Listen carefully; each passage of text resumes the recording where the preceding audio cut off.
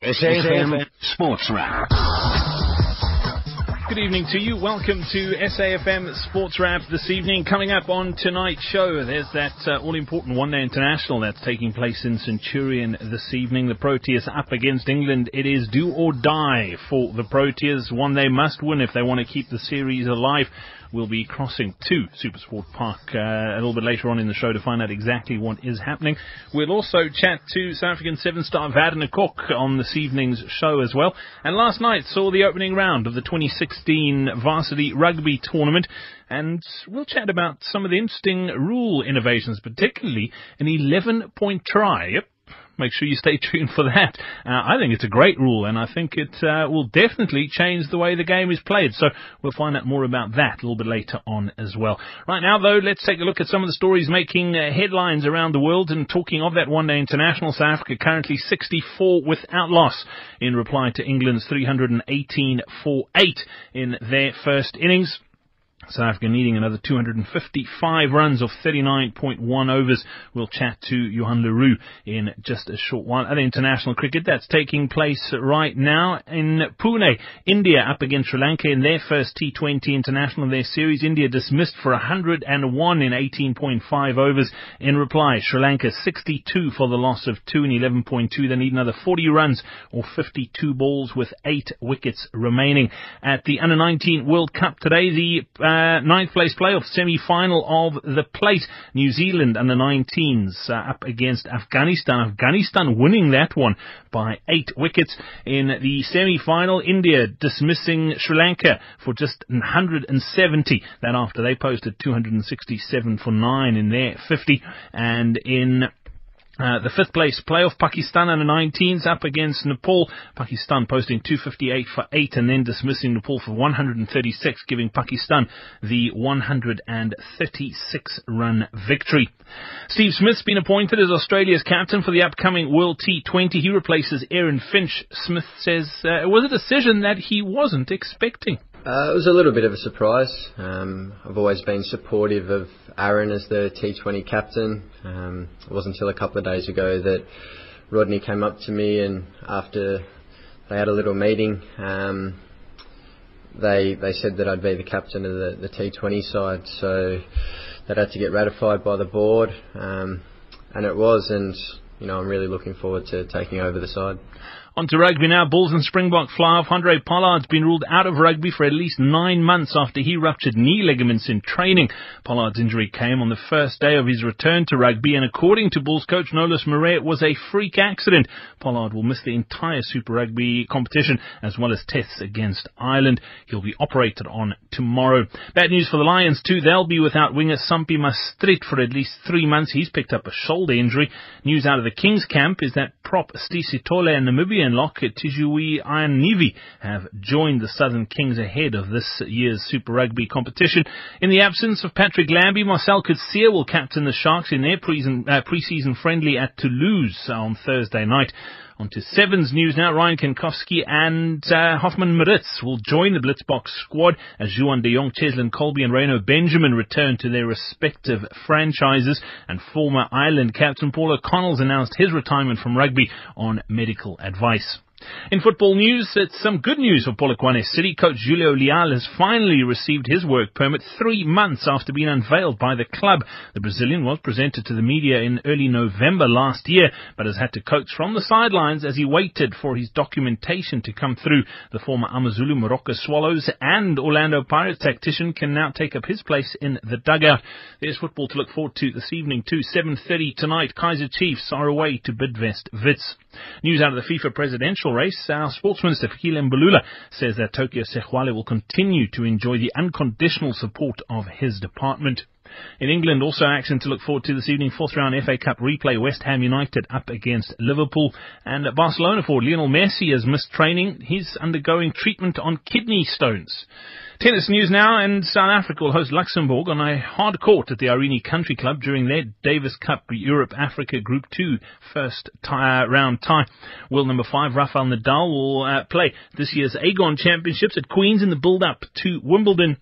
And finally, in cycling, today was stage 2 of the Tour of Qatar. Team Dimension data for Quebecers Mark Cavendish and Edward Boasson-Hagen finished 2nd and 5th respectively. Cavendish leads the general classification by 5 seconds from Katusha's Alexander Kristoff. Coming up next, we'll head to Centurion to find out what's happening in the cricket. This is Sport on SAFM. Every supporter's greatest resource. Well, the Proteas, big ask. They need to chase down 319 for victory. Touch wood, the run chase going pretty well. Johan Leroux is at Supersport Park. Johan, South Africa looking pretty good up front. Long may it continue. It's going to be an interesting conclusion of this one. Thank you very much, Brad. Yes, I think it was important that these two openers got South Africa off to a very Johan on the line at the moment. Let's see if a moment. Well, Brad, South Africa needed to get off to a very good start here in this ODI. They are, of course, chasing 319. That's to try and keep this series alive, and two openers, Hashim Amla and Quinton de Kock, making sure they did exactly that. They have moved South Africa to 72 without loss. That's after 12 overs. Amla currently on 30 and Quinton de Kock on 38. Like I mentioned, 319. That is the target to try and get this series to 2-1 after England scored a terrific 318 for 8, which was mainly contributed to by Joe Root. He produced a stunning century. Johan, obviously lots of pressure on the Proteas on this one. They've lost the 2 opening matches of the series. This one do or die, and if they want to win the series, they've got to win the next 3. Yes, and that's exactly right, Brad. And South Africa did lose that test series in South Africa, which was a massive blow for the team. They were the number 1 test side in the world, and they've since lost that ranking. They certainly don't want the same to happen here in this ODI series by losing 2 series in a row to England. But I must also add, England are a very different team to what we saw at the World Cup last year. I think Director of Cricket Andrew Strauss has certainly turned things around. Coach Trevor Bayliss doing unbelievable things with this side. If you just look at the quality that they have in their team with batting and bowling, Jason Roy and Alex Hales at the top doing phenomenal things, and then of course the class of Joe Root and Joss Butler, just unbelievable. Owen Morgan still not yet to fire, the captain in this ODI series. But then you have a guy like Ben Stokes coming in at number 6. They bat very deep down in this England side. And then in the bowling department, also some quality. Willie Topley, Stokes and Jordan, the bowlers too, have been used so far. And England just a very, very different side to what we saw last year. Yeah, there are lots of pressure on the Proteas. Looking forward to seeing how this one does progress. We'll chat to you later on in this evening's show. Don't forget, if you'd like to be in touch with us here on SAFM Sports Wrap, 34701. That's the SMS number. SMS is charged at R1. Can the Proteas win tonight? It's a big ask. They're chasing 319 for victory. I'd love to get your thoughts. Can A.B. de Villiers and the rest of this team pull things off? We'll have to wait and see. Up next, we chat to Werner Kok. You're listening to Sport on SAFM, the next best thing to being at the game. You're listening to South Africa's news and information leader, and it was another interesting weekend of Sevens rugby in Sydney this past weekend, and probably one that the Blitzbokke would have liked to have performed better, but in the end, not a terrible performance by the South African Sevens side. They put in a couple of great matches, obviously are struggling with a lot of their mainline players struggling with injury, but losing to Australia in the Cup semi-finals. The Aussies, it's been a while since they've beaten South Africa, and they did it on home soil. It was a fantastic semi-final, and the Aussies played really well in that one. Joined now by a member of that squad who is one of those players struggling with a bit of an injury at the moment. Werner Kok. Werner, welcome onto SAFM Sports Wrap tonight. Thanks for joining us. No, thanks a lot. Thanks for having me. Werner, 2 weeks on the trot, Wellington and then Sydney this past weekend. So close yet so far. The Blitzbokke losing in the final in Wellington semi-finals this past weekend. At the end of the day, I mean, you guys as a squad, I know you weren't there, but as a squad, you pride yourself with putting in top performances, and you don't go there just to make up the numbers. You want to win these tournaments. As a squad as a whole, would they be disappointed with the last 2 weeks? I think they can be very, very proud. They had a great 2 weeks. Yeah, we are a little bit disappointed with the loss in Wellington, and with Sydney we lost 3 of our key guys. And I think they can be happy, and the Serious have to focus on the next one. Yeah, next one happening in Vegas, obviously, but the last 2 weeks and playing two tournaments like this on the trot, it does take its toll physically on the team. As far as what you've heard, I mean, looking at the squad as a whole, I mean, are there any major concerns, particularly with it being an Olympic year? No, not actually.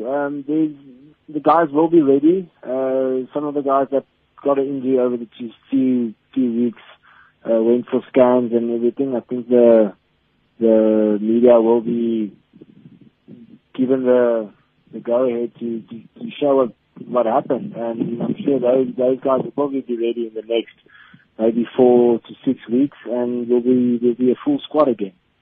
Werner, just looking at the standings, and at the end of the day, yes, we'd love to win World Series titles, but in a year where there is a Rio Olympic Games looming, and the first time that Sevens has been included on that program, things really tight at the moment. I mean, three sides sitting on 69 points, ourselves, Fiji and New Zealand, Australia not too far behind, and then just looking at some of the other nations, Argentina's there, England's there, USA's there, it's very competitive on that series at the moment. Obviously everyone vying and trying to make sure that they're in tip-top shape come Rio.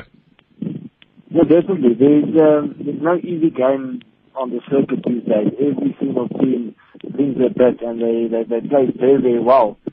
Leading up to the Olympics, it's going to be tough. We have to get all our players up to shape, and everyone has to get game time this year.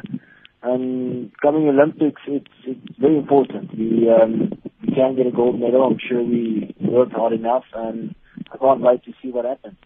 Banner, just looking at some of the incidents over the last 2 weeks, we spoke last week to Carl Brown following the Wellington Sevens and some of the refereeing decisions in that final. Don't want to revisit that, but this past weekend, once again, there was a curious case where New Zealand had 8 players on the field during their final pool game against Australia, which ended in a draw. And would that have affected the outcome of the tournament? I mean, you can't really say, but is it concerning, particularly with the Rio Olympics looming, that decisions could affect the outcome of games and tournaments? Is it something that, as a player, you are concerned about? Not for me, luckily. Luckily, I don't have to make those choices on the field, but it was an honest mistake. I think they didn't pick it up. The sideline refs didn't pick it up, and things like that happened. And New Zealand was the best team for Wellington and Sydney. And coming Olympics, I think the best refs will be chosen, and they will do their job.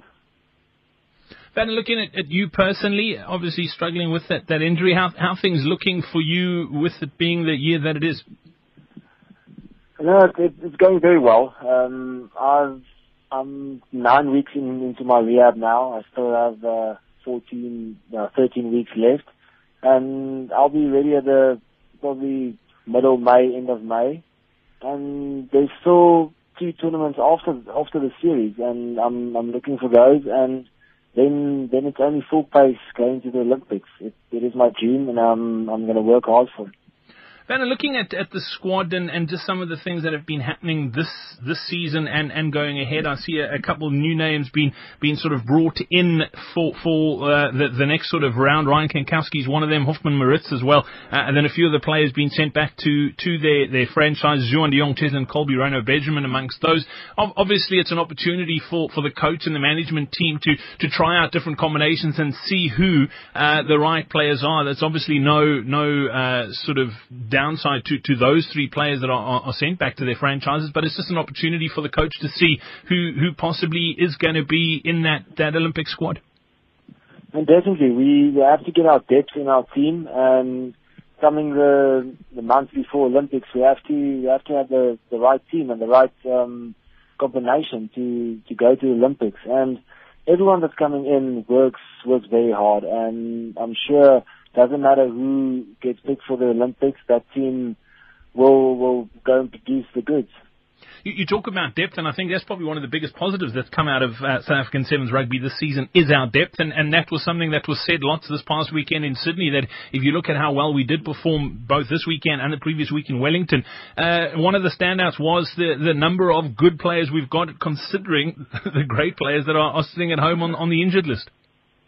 Yeah, definitely. Everyone is filling the shoes of the guys that got injured, and they want to play. They are amazing players. New guys like Sticks and Dylan Sage, and they do it. They play very, very well, and hopefully we can pick the right team for the Olympics. Absolutely. Well, the next round of that HSBC World 7 Series takes place in Las Vegas, 4th to the 6th of March. Van der Kolk, thank you for your time this evening on SAFM Sports Wrap. Best of luck with the rest of that rehab, and we can't wait to see you in action fit as a fiddle once again soon. Thanks a lot. I appreciate it. SAFM Sports Wrap.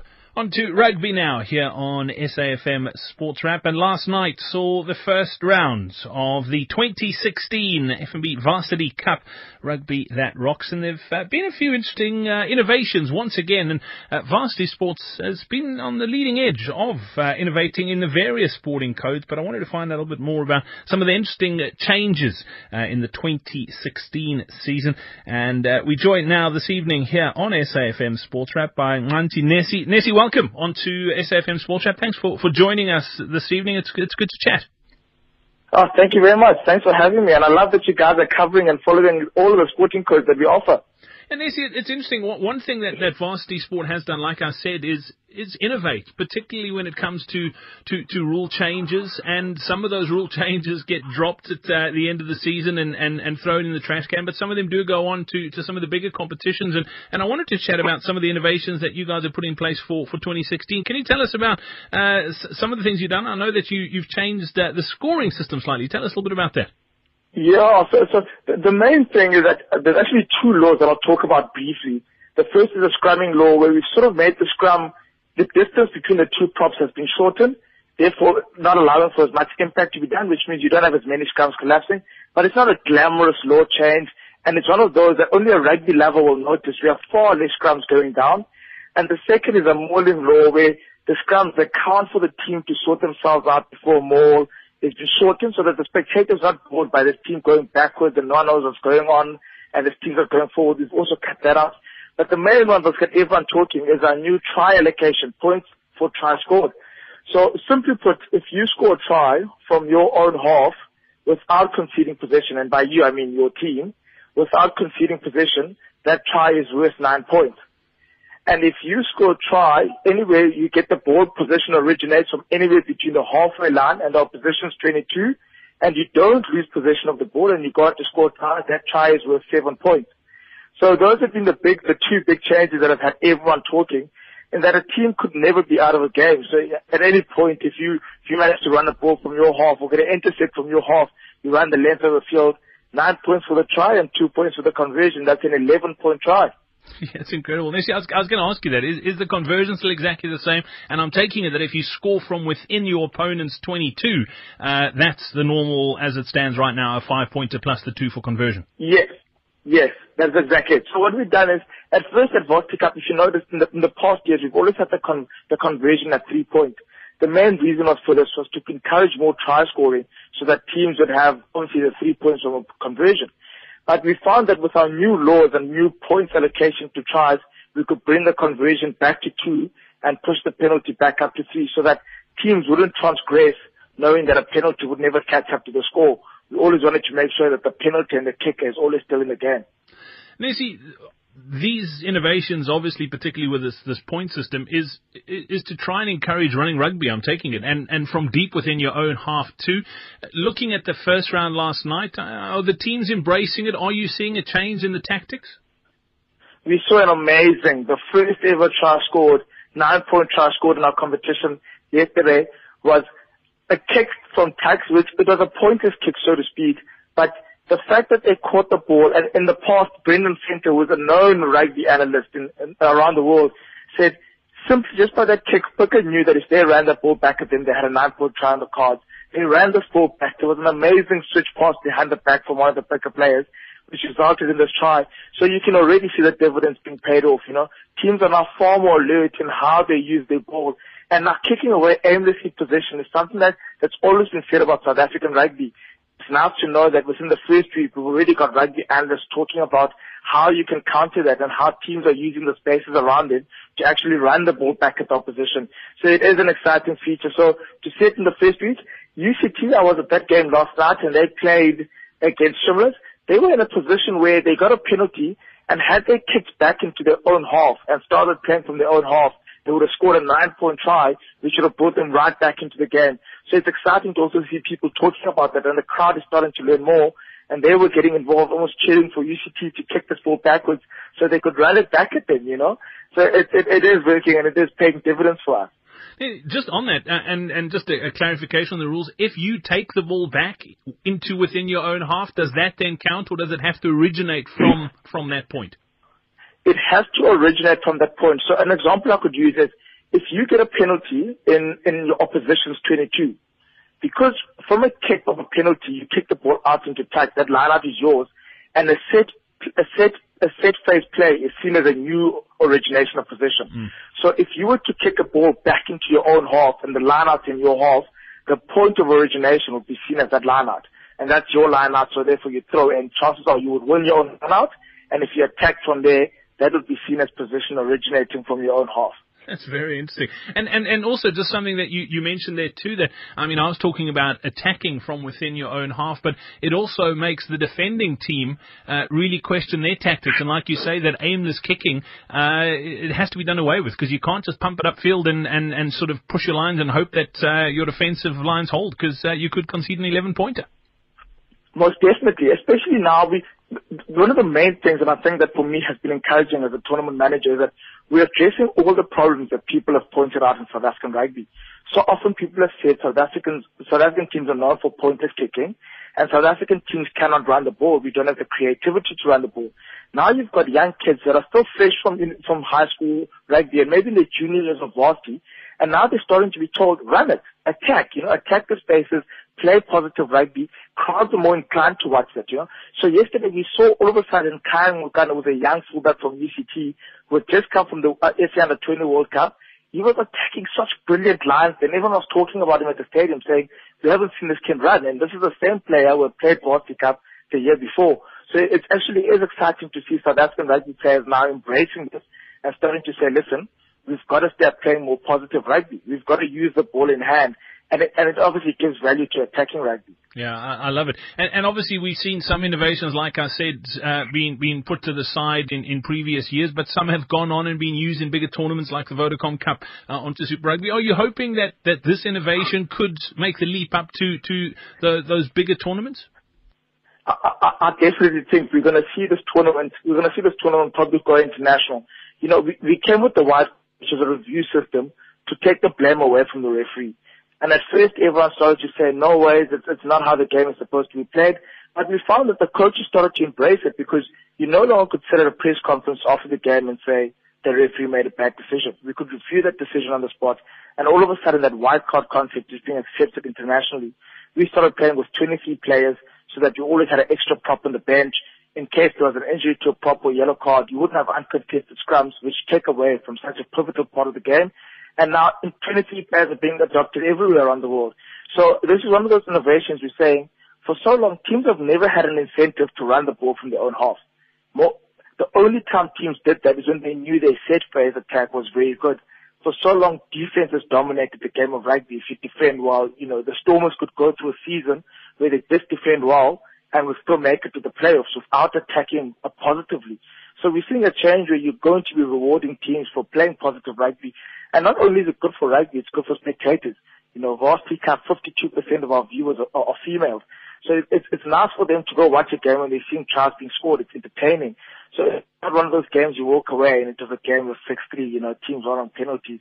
You're now going to see teams trying to run from deep in their own half, which is exciting for everyone all around. I think it's a great innovation. I was a prop myself, and I'm so glad this wasn't in when I was playing, because it just means I have to run a lot more. Thank you so much for your time this evening here on SAFM Sports Wrap. Much appreciated, and we look forward to hopefully seeing a lot more 11-pointers in the season of Varsity Cup Rugby. Thank you very much, Brad, and I look forward to seeing one of the games. Thank you. SAFM Sports Wrap.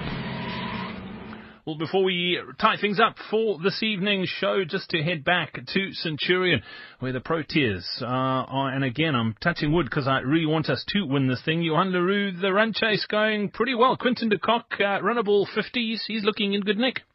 Very good, Nick. He kind of looks like he did in Bloemfontein in that first ODI, so let's hope he can turn that into a century.